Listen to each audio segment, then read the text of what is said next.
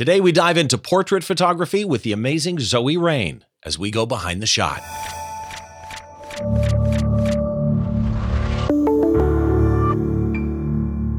Hi, welcome to Behind the Shot. I'm Steve Brazill. As always, it's a pleasure for you to join us. I am so glad that you're here. And a couple of notes before I bring on today's guest. First of all, yes, I've been gone for a while. After about 6 years of doing this show, last year just got weird, man. It got really busy with a lot of shows to shoot. But yes, as you can see from this show, I will still be doing the show. I've done a couple of special shows, like light review. I mean, I'm not sure that they're special, but you know what I mean. Light review, stuff like that. But I will be doing these normal shows as time allows. And hopefully I will at some point soon get back to a normal schedule. Okay, let's dive into this because I'm super excited for today's guest. I want to welcome to the show Chicago-based commercial photographer and filmmaker, Zoe Rain. Hi, Zoe. How are you? Good. How are you doing, Steve? I'm doing quite well. You and I have been going back and forth for, 2 or 3 months getting this show together. And it is such a pleasure to finally meet you. I thank you so much for doing this. Yeah, I'm happy to be here. I'm glad we could finally connect. You are in Chicago? Yep. Yeah. Very close to the United Center. Okay. I love Chicago. Fantastic town. If you've never been to Chicago, it's something that you should do. But before we get into the photograph that we're going to talk about today, which is a wonderful portrait of Ed Sheeran, I want to talk about you for a little bit. I kind of want to get to know you because there's something, as I research you, there's a couple of things that kind of stand out, but there's one thing that's really interesting. You've been doing this for a while. And correct me if I'm wrong, but you were pretty young when the Macklemore Ryan Lewis work that you did took off. Is that correct? Yeah, I was, I think a junior or maybe even a sophomore in high school when I got connected with them, and I was trying to get into venues and shows that were 21 and up, and take photos. Yeah. So how did you end up, getting connected with them is one thing, but how does somebody that's a junior in high school end up touring so young? And I'm really curious, both from the age point of view, from the female point of view, from just the entire tour life point of view, what was that experience like for you? Yeah. So I had a great mentor who came into my photo class in high school, and he kind of brought to life the fact that you could make money doing this, which is, I'd never considered making art. I love photography, but it was just kind of a hobby. And so as soon as I heard that, I was at his hip, whatever you want to do. And ultimately at that time, it was weddings was wow, that's a dream career. I'll shoot weddings. It was just the bar was so low. And he was close friends with Ryan Lewis, and met Macklemore through him when they were kind of working together and starting their first project. And so they were, very indie DIY. They'd never had a label, and, Seattle based, really paying for everything, organizing everything, doing their music videos. And so, Jason was helping out, shooting on, I think, a Nikon D800, one of their first music videos, other side.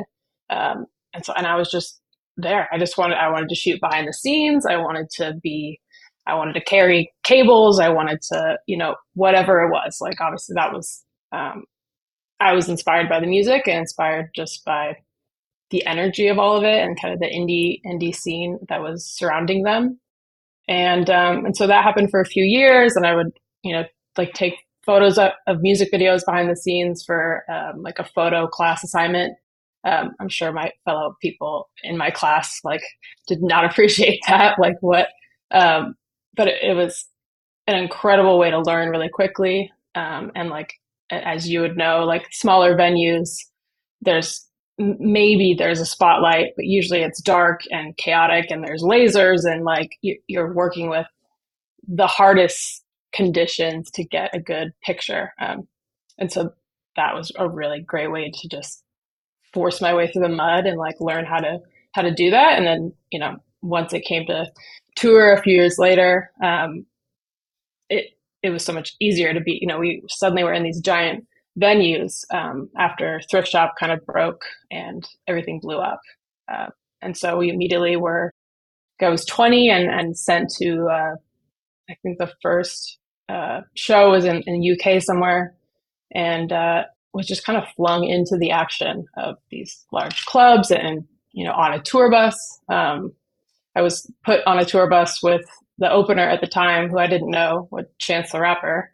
And so they had literally thrown there was two other video guys with me that they'd kind of scrapped together, and I was taking photos, and they put us on the only bus space they had, which was, this like 70s shag carpet tour bus with Chance. And so it was like very chaotic. They'd never toured, and it's not like a label putting it together. It's, Right. this Macklemore and his girlfriend figuring it out with Ryan. Like, it was very, it was chaos, but it was fun. And it's very much like a family dynamic in a way that I haven't experienced with other artists. And just being that, like, they, Ben brought up his friends and the people around him, as he had, gotten large and brought his community together. So everyone kind of already felt close and knew each other, and it really didn't feel like a bunch of matched people put on a bus. It really felt like a group that had already had this like relationship and family vibe. You said something really interesting to me when you said, as in clubs, it's, no spotlight, if at all, any light. Often it's just backlight. And I tell people all the time that there's this misconception that in music photography, you start here, and as you get better and bigger and doing bigger shows and bigger venues, the complexity comes in, and it's literally the opposite. I shoot stadium shows or arena shows, and it's like shooting in daylight, whereas you shoot these small club shows with these small, I'll use an example of some of the metal bands that are out. You shoot these, 1,000-seaters or whatever, and it's literally one set of truss with lights on it. Behind them, they're silhouette the whole night. And we as photographers still have to find a way to tell that story, which the lighting director is presenting to the audience, and the audience loves, right? And then the stages are so confined and so crowded. You've got mic stands out of people's heads. If you can shoot in small clubs, you can kind of shoot anything. It's an insane thing. But here's the thing. In my time as a concert photographer, we were talking in the green room before. I have a lot of friends that are music photographers, that are tour photographers, many of them being female. And I'm kind of curious because I've talked to a lot of people over the years that point to, and by the way, and I've seen firsthand, that male photographers and female photographers in a photo pit, on a tour, whatever the case might be, whether you're touring or not, are treated differently. And I'm curious if in your experience, which is more vast than mine in that kind of world, do you see that when touring? Do you have any personal experiences of that, at least that you're willing to share? Yeah. I think the tour I was on was a really safe environment because, they have first three songs in the pit, obviously. So you're kind of experiencing local photographers that way. But I usually like to not be shooting in the pit during that, just because I know that's the shot they're going to get that angle. So I prefer to shoot it from a different perspective. But I would say I've more experienced that shooting festivals for sure. But I think I'm a very tall person. I'm like covered in tattoos, and if I have a camera in my hand and I'm like focused and determined to get a shot, like, you're not getting in my fucking way, right. Which is kind of the attitude you need. And I think maybe, in society, a lot of like women, we tend to just like apologize for being in the way. And like, it's just kind of ingrained in us to not take up space. And you really have to take up space in the pit in order to get where you need to be and position yourself and be respected. So not to say that, I haven't experienced that, or, it's an even playing field, but, I tried to not let it affect me or get in the way of getting the shot. And there is something to be said for that old idea of, if you act like you belong, right? Yeah. I've had venues where I needed to go somewhere, And I had to walk through a kitchen where chefs were standing, but nobody questioned that I was walking through there because I walked through with I don't know the word I'm looking for. Geez. Like this, I walked through just like I'm supposed to be there. Like there's nothing to look at here. I'm walking through here and nobody cares, and you're not going to care either. There's a lot to be said for that. You mentioned Chance the Rapper. Interesting how you ended up on the bus with somebody who ends up being A-list artist now. But you've also worked with Christina Aguilera, Kesha, and Ed Sheeran, who we're going to talk about today. And you also have some corporate clients like Nike and Wingstop and Jordan and Rivian.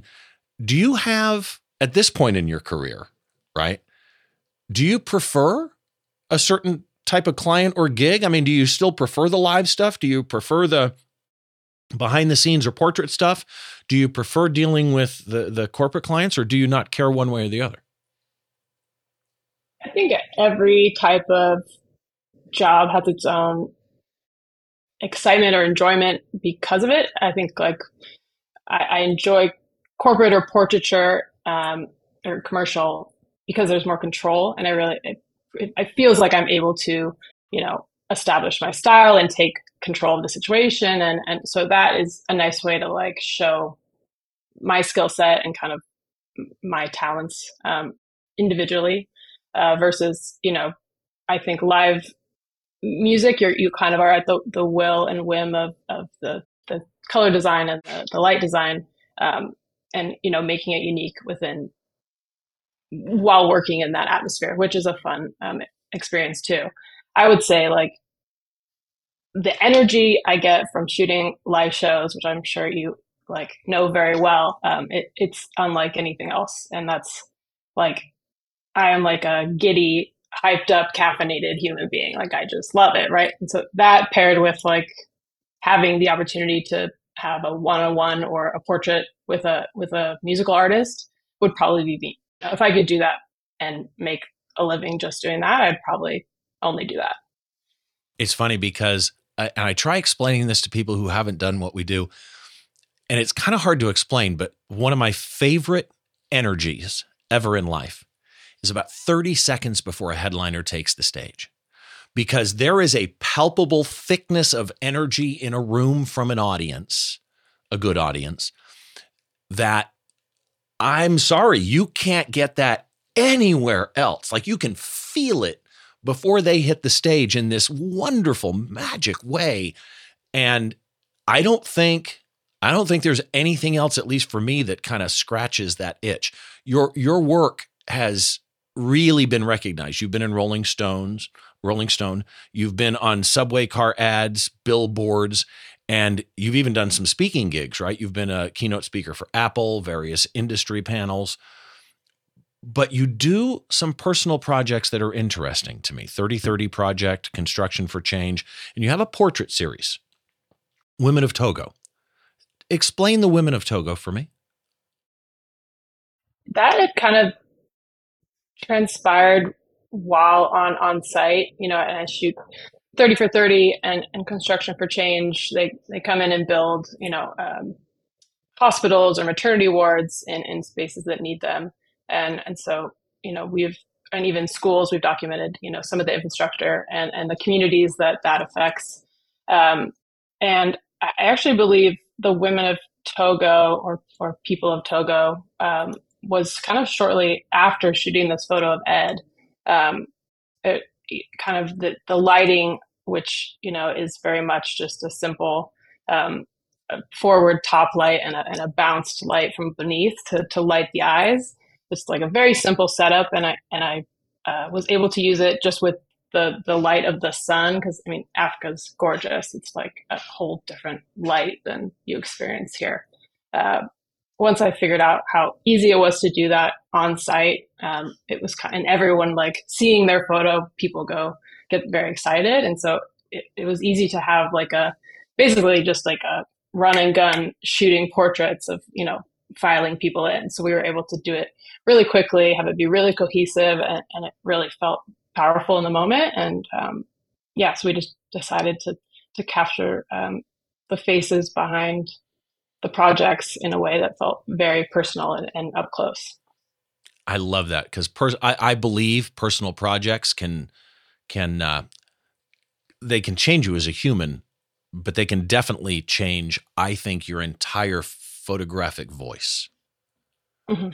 Right. Both in the type of projects that you pick to be your personal projects and the way you end up executing them. I think, something like that can literally change your live music photography. It makes you, I think, see humanity or see the world differently. I mean, agree? Yeah, absolutely. Yeah, it's very, very powerful project to have completed and look back on for sure. So let's get into a photography question here because I like to ask this of every guest. This is the thinking cap portion. What makes a great photo great? I mean, I think the original answer is, what is a photograph? What is the purpose? To stop a moment. I agree with that, but I think it is more focused on the energy of the moment, right? Like just as that palpable energy that is, right before someone goes on stage. It's not something that you can discern or see, or you just feel it. And I think that similar energy is what makes a good photo. But I don't know if it feels kind of next level where it's not something that you can discern, but you can't, describe it, but we've all felt it and can, have that experience. Yeah. With a good photo. So let's go to the business side, because this is another question I like to ask people that I know are also business people, which you are. The Rain Studio, which is your studio space, you also rent that space out. And I think it's an area, for example, you mentioned you were in photography class when the whole Macklemore Ryan Lewis thing started. And I think a lot of people, whether they're trained in photography or pick it up on their own, I think they misunderstand the business side of things. And at least the lesser experienced people, I think, do. I suppose some experienced people do too. As a business owner, and this goes to the wedding thing that you mentioned earlier too, I know a lot of wedding photographers that would much rather be out shooting weddings, but that's not how business works. What percentage of time, how do you think it divides up between the business side of what you do versus the actual having a camera in your hand?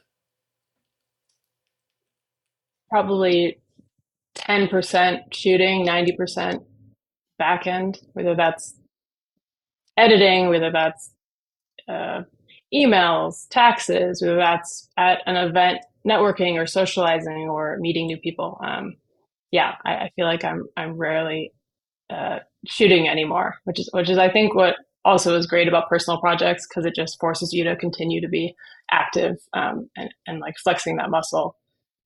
Because we always have like seasons and going through it now. It's been 12 years for me, but I had to learn that there will be lulls and waves, and it's not going to be this steady. I have this many days that I shoot. Like there could be a month you don't shoot. There could be a month that you shoot almost every day. So yeah, it always depends, but it's a lot of back end. It's the life of a freelancer. All right. So real quick, before we jump into the shot, just a quick reminder for everybody, especially those of you that have not seen the show before. This show is Behind the Shot. The website is behindtheshot.tv. If you head over there, you can find a great back catalog of shows. And I should add, part of the reason I like doing this show is because very rarely is the content that we talk about, because we're talking about a photograph, it's not time sensitive. Right? You can go check out Joe McNally from 2 years ago, or you can go check out Trey Ratcliffe from 3.5 years ago, and they both still fit. So go check out the website. You can find all the episodes there. Plus, if you're a podcast listener, Behind the Shot is available wherever you get your podcast, Spotify, Apple, Google, whatever the case might be. Wherever you get your podcast, you'll be able to find it in two forms. It's available in an audio-only format, like a standard podcast, but the video is also available as a podcast, if your podcast outlet supports video. If it doesn't, then make sure to head on over to YouTube, because I do put the videos up on YouTube. While you're there, if you're watching on YouTube, head down below the like and subscribe button. All the show notes are down there, just like they are over on the blog. There's not as many notes. So on the blog post that I do for this show, I write a little bit about my guest, and I can't do that on YouTube. There are some character limits that they have there, but still, any links that we talk about, anything like that, those are in the description on YouTube as well. Let's get back into this, because there's one question that I have, and you mentioned wedding as we were talking earlier. When I brought up the shot I'm about to bring up myself, I always go look at EXIF data, and because I try and discern, exposure data and all of that type of stuff. In the metadata, it actually says Chicago destination wedding photographer. Do you still do weddings? That. No. And I mean, this shot is from 2016, but yeah, I was looking at like my f-stop and all those things, and I was like, proud of myself that I had done the metadata at that point, because it's taken a long time to get every duck in line. But yeah, it's funny that it does say that. But no, I do weddings for friends, but not anymore. But you do have all the metadata in there, which I like. And you've got your name in there and stuff like that, which I can't recommend to people. It's so easy to do, folks, whether you're using Capture One or Lightroom or Photo Mechanic or a combination of the above, or whatever software, Luminaire, whatever software you're using, put your metadata, especially your copyright information in there. I'm a big proponent, by the way, of registering your copyright with the U.S. Copyright Office, even if you're overseas. Long story there. So let's talk about this shot, because this shot of Ed Sheeran, if I were Ed, this is what I would want my headshot and my portrait to look like. Like, this is a classic headshot. And you and I were talking in the green room before I started recording about my friend Christy Goodwin, who, folks, if you don't know Christy, she's been a guest on the show a bunch of times, an amazing music photographer, house photographer at the Royal Albert Hall in London. And she was one of the first ones to shoot Ed when he was unknown. She tells on one of the shows that she was on the story of how that whole thing happened. She did a book on Ed Sheeran. And here's a guy that in this day and age has been photographed a ton. And if I'm him and I look at this come out of Zoe's camera, I am happy as hell. So I want to get the story on this. First of all, let's get the technical stuff out of the way. According to the EXIF data, and correct me if I'm wrong, you're a Nikon shooter. This was a D810, an 85 millimeter 1.4 shot at 85, 2/50th of a second. Aperture was f6, and it was interesting. First of all, white balance was auto. It looked like you shot in manual mode, but it's interesting that there was no ISO information in the EXIF data, and I'm not sure why. Was this auto ISO, or do you know what the ISO was? Interesting. No, I don't know what it was, but yeah, it would have been all manual. Okay. So let's start with your choice of aperture and lens and shutter. 85 1.4, which, by the way, is a classic wedding lens, right? Wedding photographers love 85 millimeter 1.4 or 1.2. What was your idea in shooting at 85 millimeters at f6? I think when I picked up the 85 and started experimenting with it, I did enjoy it more for live shows. I hadn't really experimented with anything that was 1.4 before, and I think that was the first lens a fixed lens that I was able to handle and kind of see that depth of field, which I enjoyed. But it just feels like the perfect focal length for this shot, like a tight headshot. I just think it's really flattering, and it's a good distance for me to be from someone where I'm not up in their face, but I'm not like so far away that we're not engaging with each other. Right. And I think just the f6, I wanted to get his like lips and his glasses and a little bit of hair and his eyes crisp, and have a little bit of fall off, but wasn't looking for it to be um, relying super heavy on a very bokeh low depth of field. So I'm going to mention the depth of field that you use here when I describe this verbally. For those of you that are on the audio feed, I will describe this shot to you. I won't do it justice, trust me, but I'm going to talk about that depth of field because I truly love what you did depth of field with. F6 was spot on for this. And I can actually imagine even if you'd gone even 5.6 or 5, or if you'd gone to 8, it instantly would have been too much or too little to me. The 2/50th of a second, you're clearly using artificial lighting here. Why the 2/50th? Were you just trying to block out all ambient? Was there another reason you went 250? I'm kind of surprised, to be honest. I think because I'm using ProPhoto strobes, I'm surprised that the 250 didn't give me a little bit of a banding. It's usually wants to be under 200. But I think with, it being a bright enough shot, I guess it was a limited amount of time that I was taking a photo of him, and I just didn't want there to be some sort of blur for any reason. So I was happy to just sit as high as I could without it, banding from the flash, make sure there wasn't a subtle motion blur that would have driven me crazy in post. So you mentioned you didn't have a lot of time. How much time did you have for this? So he had actually been, Mark Surge is one of his photographers that travels with him, a good friend of his, and they had come into Chicago and needed a space to shoot. I have connections with Ed, that same mentor that had taught me in high school. He has shot the music video for like 6 of Ed's music videos, but like Shape of You, which is one of his biggest. His name's Jason, is my mentor, and he directed it. So that's kind of how we became good friends with Ed. And so I was like, I have a studio, and at the time it was a larger space in Pilsen and the area in Chicago, and it was a large open loft that I lived in as well. So he showed up at my front door, and they were kind of shooting together, and we were playing pool, and it was kind of very casual. They just needed some space to kind of interact with some good light. And then I just asked, can I take a couple pictures? And Ed said, sure, whatever you need.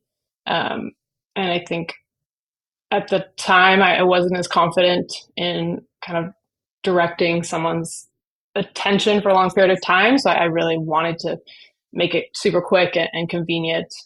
So I think I probably shot 20 frames. I had him close his eyes, took a shot, had him open his eyes, and that's the image that I got to kind of give it a little bit of life. But it was, a very brief interaction, and happily it feels like there was a real connection and like a moment of breath that we exchanged. So in the scenario you described for how you got this we want to call it a gig, how you got this shot, none of an artist like Ed Sheeran, even in those days, right? You didn't have a team of his looking over your shoulder or anything.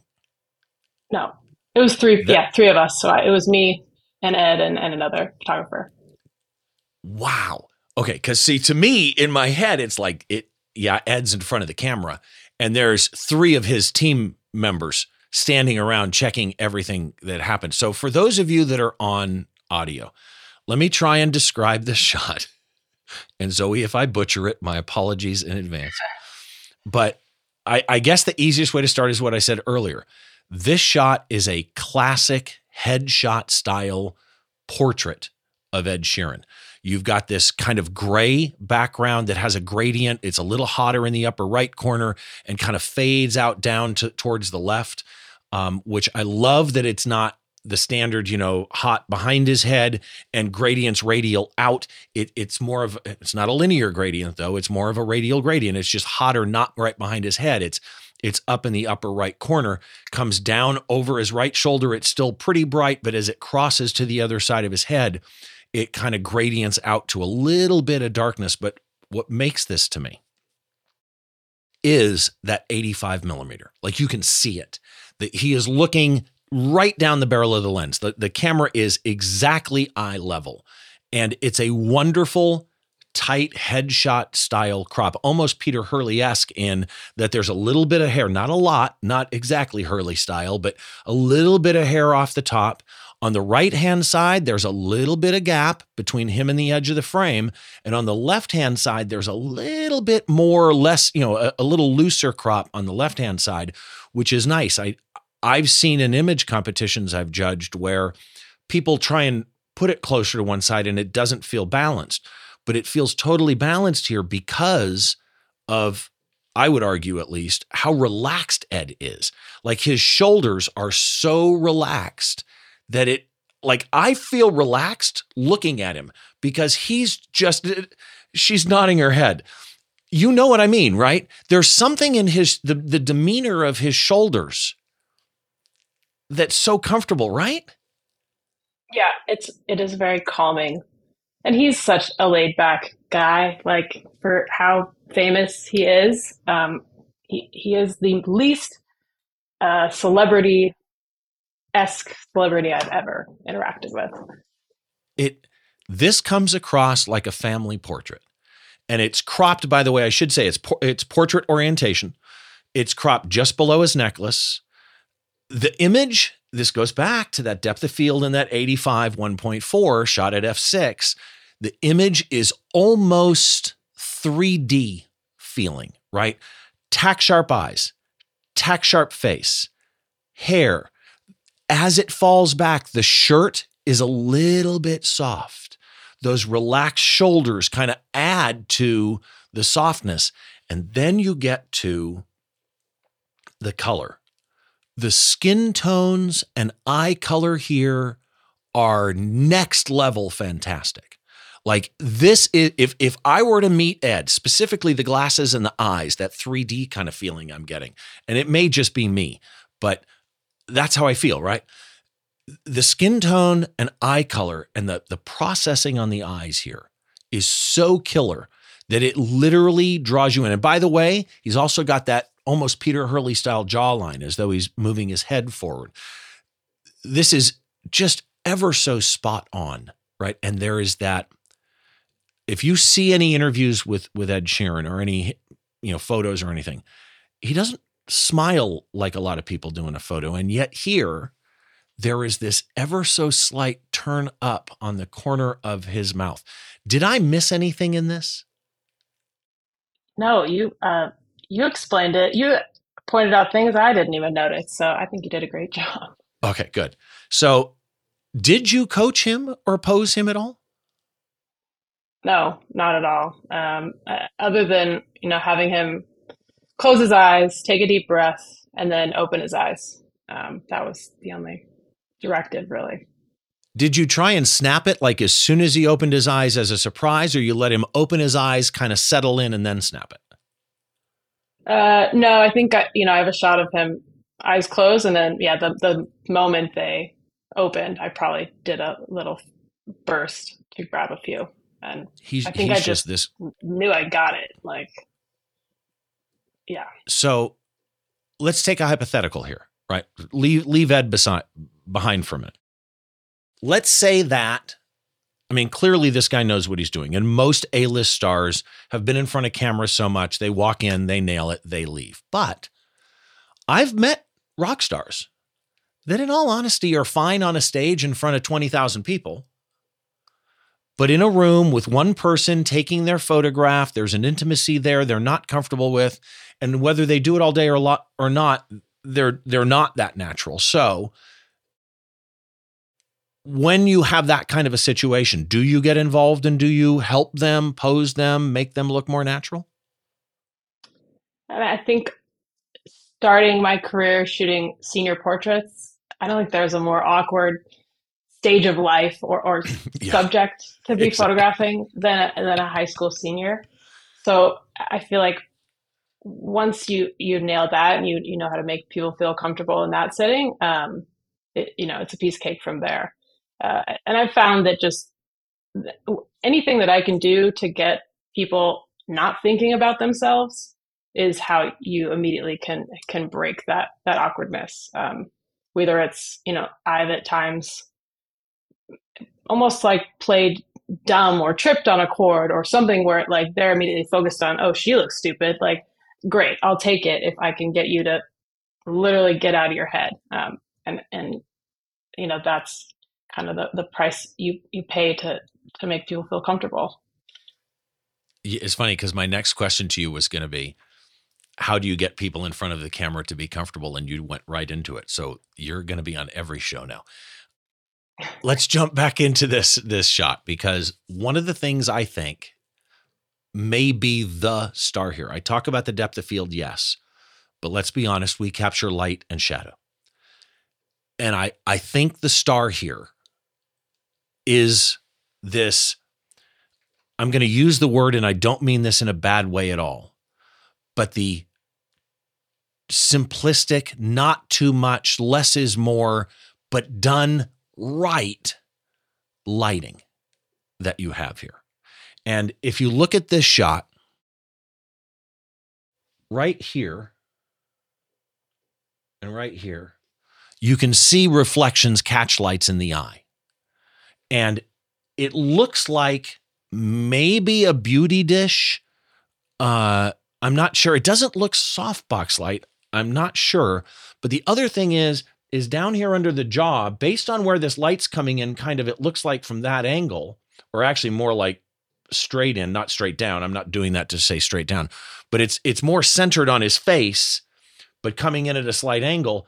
That jawline, I would think, would be more shadowed. So it's like you had some reflector or something underneath, which you kind of alluded to earlier. Tell me what you did lighting wise here. So, I would agree with you that, sometimes simplicity is best. I think there's so many incredible photos that I've seen taken with just a single light. And I think, when people first get into Flash, you just want to pummel with light and, use them all. You think the more strobes, the better.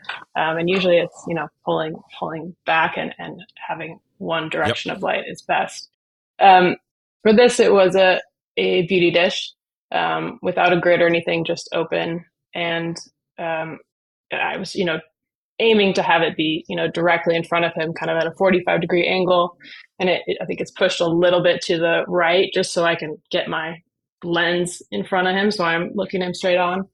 So it's coming down, and then I think right under the crop, he's basically holding a big whiteboard to just catch that light. So you can kind of see in his actual eyes the big, almost like square board, and that kind of brought a little bit of light under his chin. So that's just a flat, like, white piece of foam board? Mm-hmm. Yeah. Okay. So, couple questions then.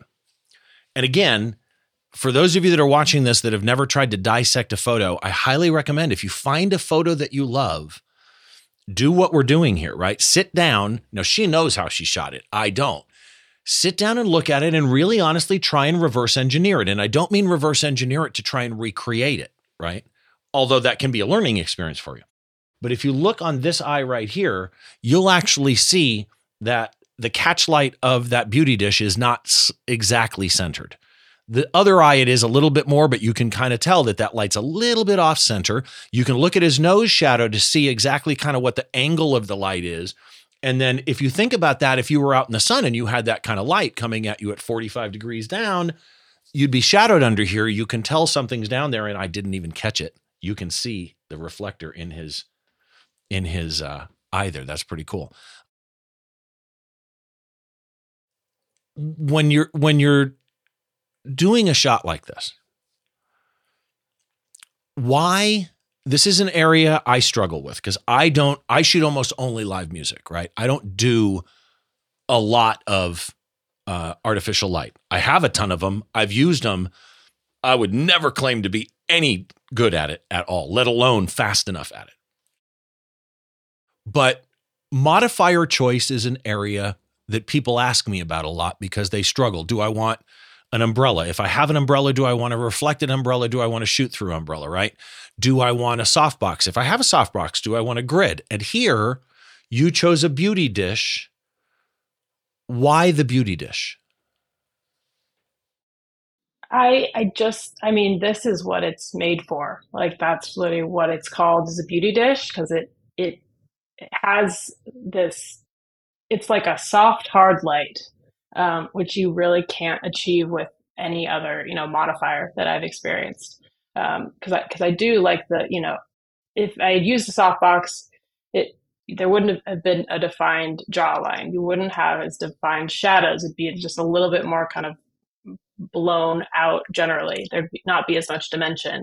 But again, if you'd use just a bare bulb, it's going to be too harsh. It's just going to, it, there's something about the beauty dish that I really enjoy, and it is a very small window of this soft, hard light that you get from beauty dishes, which is why it's really difficult to shoot with them um, in a wider scene, right? Because the edges you'll get a harsh light around it, and so it just felt like the perfect uh, light for I really knew I wanted to get this tight shot. Yeah, How far away is the light from him? it's probably right at my shoulder, so I don't know where. I mean, I think probably I was probably 2.5 feet from him, maybe three. Okay. Yeah, because one of the things I love about the look of this light, actually, I'm sitting here dissecting it as you're talking, and it's that beauty dish look, right? If you look at his eyes, there's a crispness of all the edges that you're getting between where it fades. But look at the shadow under his glasses. So you have a soft edge, but unlike a softbox where the edge feathers over a longer period, it's kind of like if you do a drop shadow in Photoshop, you can choose how wide that shadow spreads out. It's the same thing here. It's a hard light in the sense that the distance between darkness and pure light isn't very far. It's a short fade distance, but it's still a fade. It's not a hard edge. You get a soft edge. And you can see it under his nose. You can see it under his bottom lip. And then again, that jawline, my God, is just fantastic. I'm wondering actually if on his own he did this little cheat move his head forward thing to get that jawline, because that was really good. You, because of your history, you've been around so many people like this where their public image really matters. And sometimes their public image matters more to them than it does to the PR person, right? Everybody has vanity in them. Everybody has a sense of, there are lead singers who walk out on a stage with a little bit of a belly hanging over their belt and no shirt on, and they don't care, right? And then there's very attractive lead guitarists who still want to see the shot and go, I just don't think I look good in that for whatever reason. Like I've had shots I love that I know the person in them didn't like, and I can't figure it out because to me, I'm really picky. I don't want to show a shot that is not flattering to the subject, because even if it's a type of music I don't buy and listen to, I highly respect what they're doing on the stage. I want them to be flattered by the shot. You can't read minds.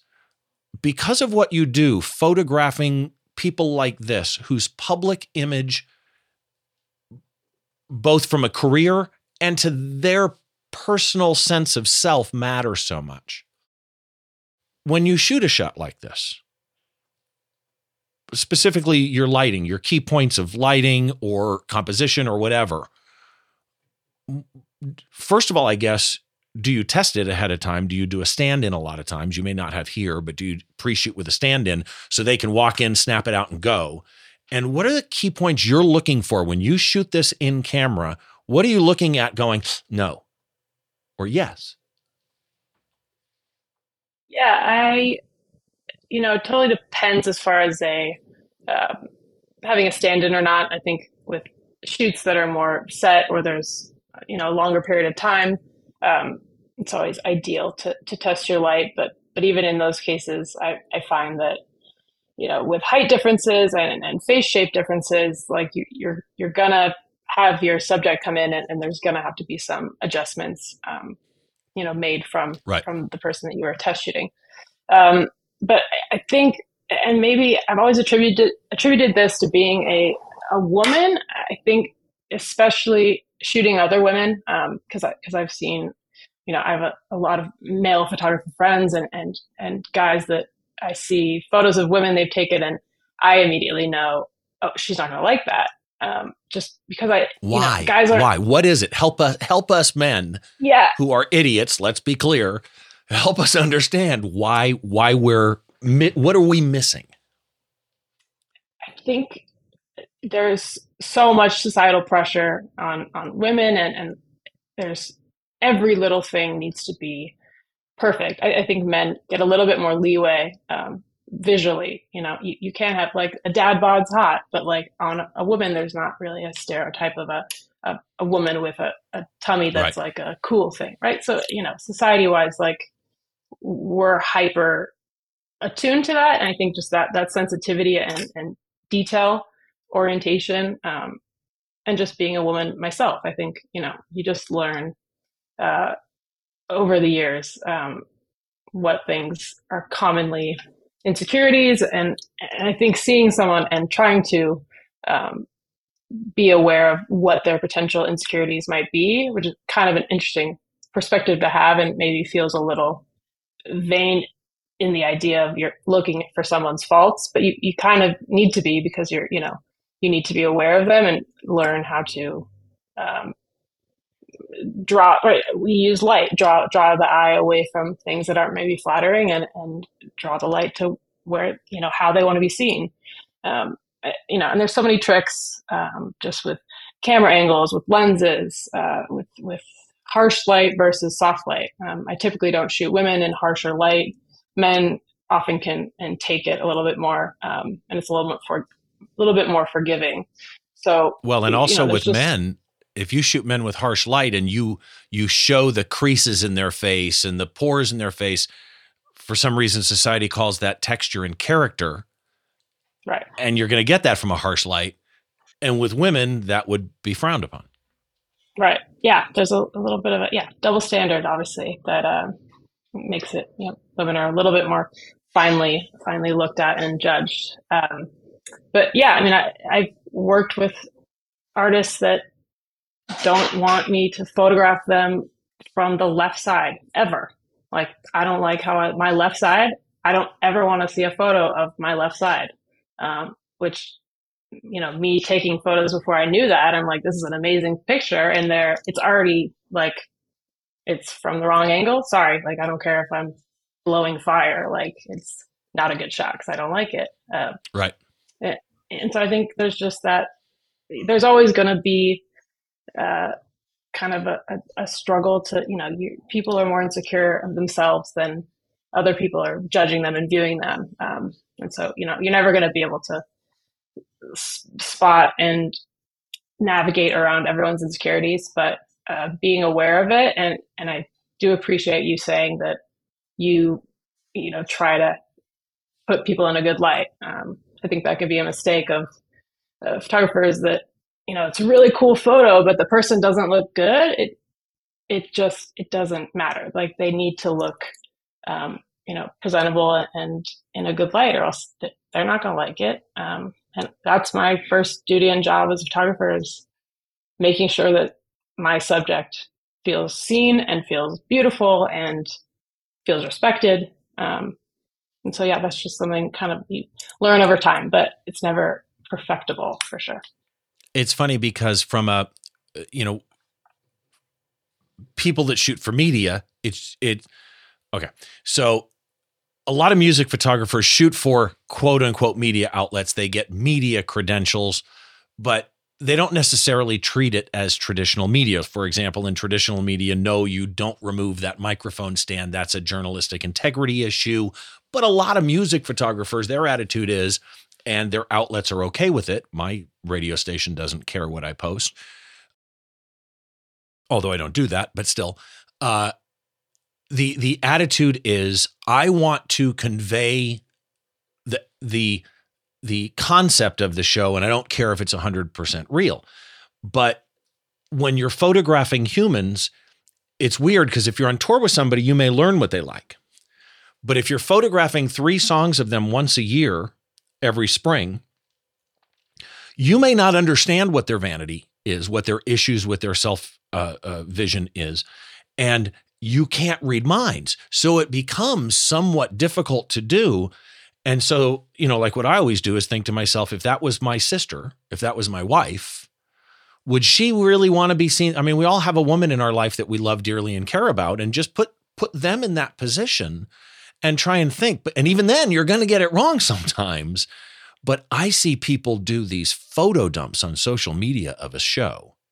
First of all, stop. Because you dumped 25 shots and one of them was really good. Maybe I'll give you 2 to be nice. So now I don't think you're as good of a photographer as you probably would have been seen as if you only dumped 1. But 2, some of those simply aren't the shot. Yes, they're breathing fire. Okay. But if the analogy I always use is sit in front of the news, whatever your news channel of choice is, and hit pause and try and pause a news anchor that doesn't go like that. Yeah. It's really hard to freeze a moment in time during motion and get that moment. But that's your job, right? Especially if they're breathing singing. Fire, say again, I'm sorry. Especially with people singing. It's like exactly a lot of unflattering shots. Yeah. And that's your job. You've got frames per second you can use. If it didn't work, then you should have got it the next time around. Or I've had it to where the bass player jumped off a riser and, oh my God, I want to get it. And I've messed it up. The fact that it's blurry means that I won't post it. It should be the same for everything else. Nobody knows the shots you don't show them. Nobody knows I missed that jump shot, right?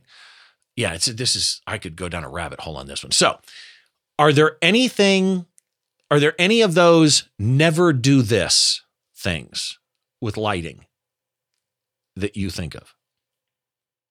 I mean, maybe not so with lighting, but the first thing for live show that obviously comes to mind, which you'll see a lot of artists, their PR or managers won't allow it, is shooting directly up at someone from a pit. Like nobody looks good when you're looking up their nose. Like that's never going to be a flattering angle. It's very rare. Maybe the one, perfectly gorgeously boned human being, it might look good on, but generally it's not going to be the best angle. So that's you can just knock that off your list of, you don't need to be in that position. But yeah, lighting wise, I think, softer light is always better. Harsh light can be harsh. And I think light from below is not great. If anyone that's been to, a sleepover where you tell scary stories knows that is kind of a terrifying look on most people. Right. Yeah. Okay. So you're on a desert island. You're allowed to have one lighting setup. What is it? Oh, what am I photographing? Are there people of interest on this desert island? See, it's the follow-up questions that kill me every time. Yes. You have a singer you love and a singer you don't love. Okay, well, but you're only allowed one lighting setup. Right. I think as far as having versatility, I'd probably go with, one Profoto strobe with a softbox, like a 3-footer, not too big, but like 3 feet where you can, shoot a portrait, or you can you shoot a more moody full body shot. And I guess, probably another strobe in there to have like a kicker or like a snoot on it. I don't know, hair light. I mean, I'd pack all my lights, but yeah, that's a hard question. Okay. So last thing before we finish up here. There's something in this photo about the processing that I love, and I'm not sure what it is, but there's something with the way this photo is just brought together in digital form that's awesome. What would you have done to this shot in post? Do you remember? Honestly, this is one of the only photos that I have no idea what I did. I edit in Lightroom and have, a plethora um, of presets that I've made that are just from past photos. I'll save it. And so it can be a nice, even just starting point to kind of fan through them and see how they look. Whether you use them, usually it's kind of as a baseline and then you adjust for the photo. But yeah, I don't know. And I agree. I don't know if I could recreate it. It's not super far off from the original. But I would say, I generally add, there's some like cyan in the shadows, and maybe like a magenta too, maybe in the midtones. It's definitely a little bit cooled down, but Hold yeah, on. I don't know. You normally do that? Cyan in the shadows and magenta in the skin tones? I think when I started out, like I enjoyed blues and the shadows, whether it's a cyan or just taking some yellow out. But So your goal is to you like that cooler effect? yeah, Interesting. Okay. yeah. All right. I love that. I have things to play with now. Would you have done, do you think, anything to the eyes? It's almost as though the iris, I mean, are his eyes that his iris is that vibrant? Yeah, I mean, they might be potentially. I added a little bit of vibrance, and then I know I sharpened them, just the pupils. But God, so yeah, I'm good, trying to Zoe. pull up the original. Yeah, thank you. It's one of my favorites. Jesus, it is so damn good. All right. We're going to switch tactics here. We're going to go into a speed round to close out. For these questions, the idea is it's a speed round. I'm going to ask the question, you answer. The truth is, if you go a little long, nobody really knows or cares. So give whatever answer you want. But the idea behind it is you got to go with it. Your top Okay. photography tip. Oh, shoot. My top photography tip. That's a hard one. I think directional light. If you're out in the world and you can find some sort of cover or shade, to immediately give the light direction, it's really helpful versus it just being blasted from everywhere from the sun. Okay. Top tour photography tip or music photography tip. Could be either one. Uh, don't stand where everyone else is standing because you're going to get the same shot. Try to pull back and get a more interesting perspective. I mentioned to you earlier that I did a thing with El Macias for quite a while during the pandemic. And one of the questions he would always ask, and so I have to ask it in Adam's honor, when you're on tour, shower shoes, yes or no? No, but I probably should. Okay. Biggest photo mistake you have made or almost made? There's definitely been some damaged cards or hard drives. I've lost some photos that I deeply regret losing. Favorite composition rule if you have one?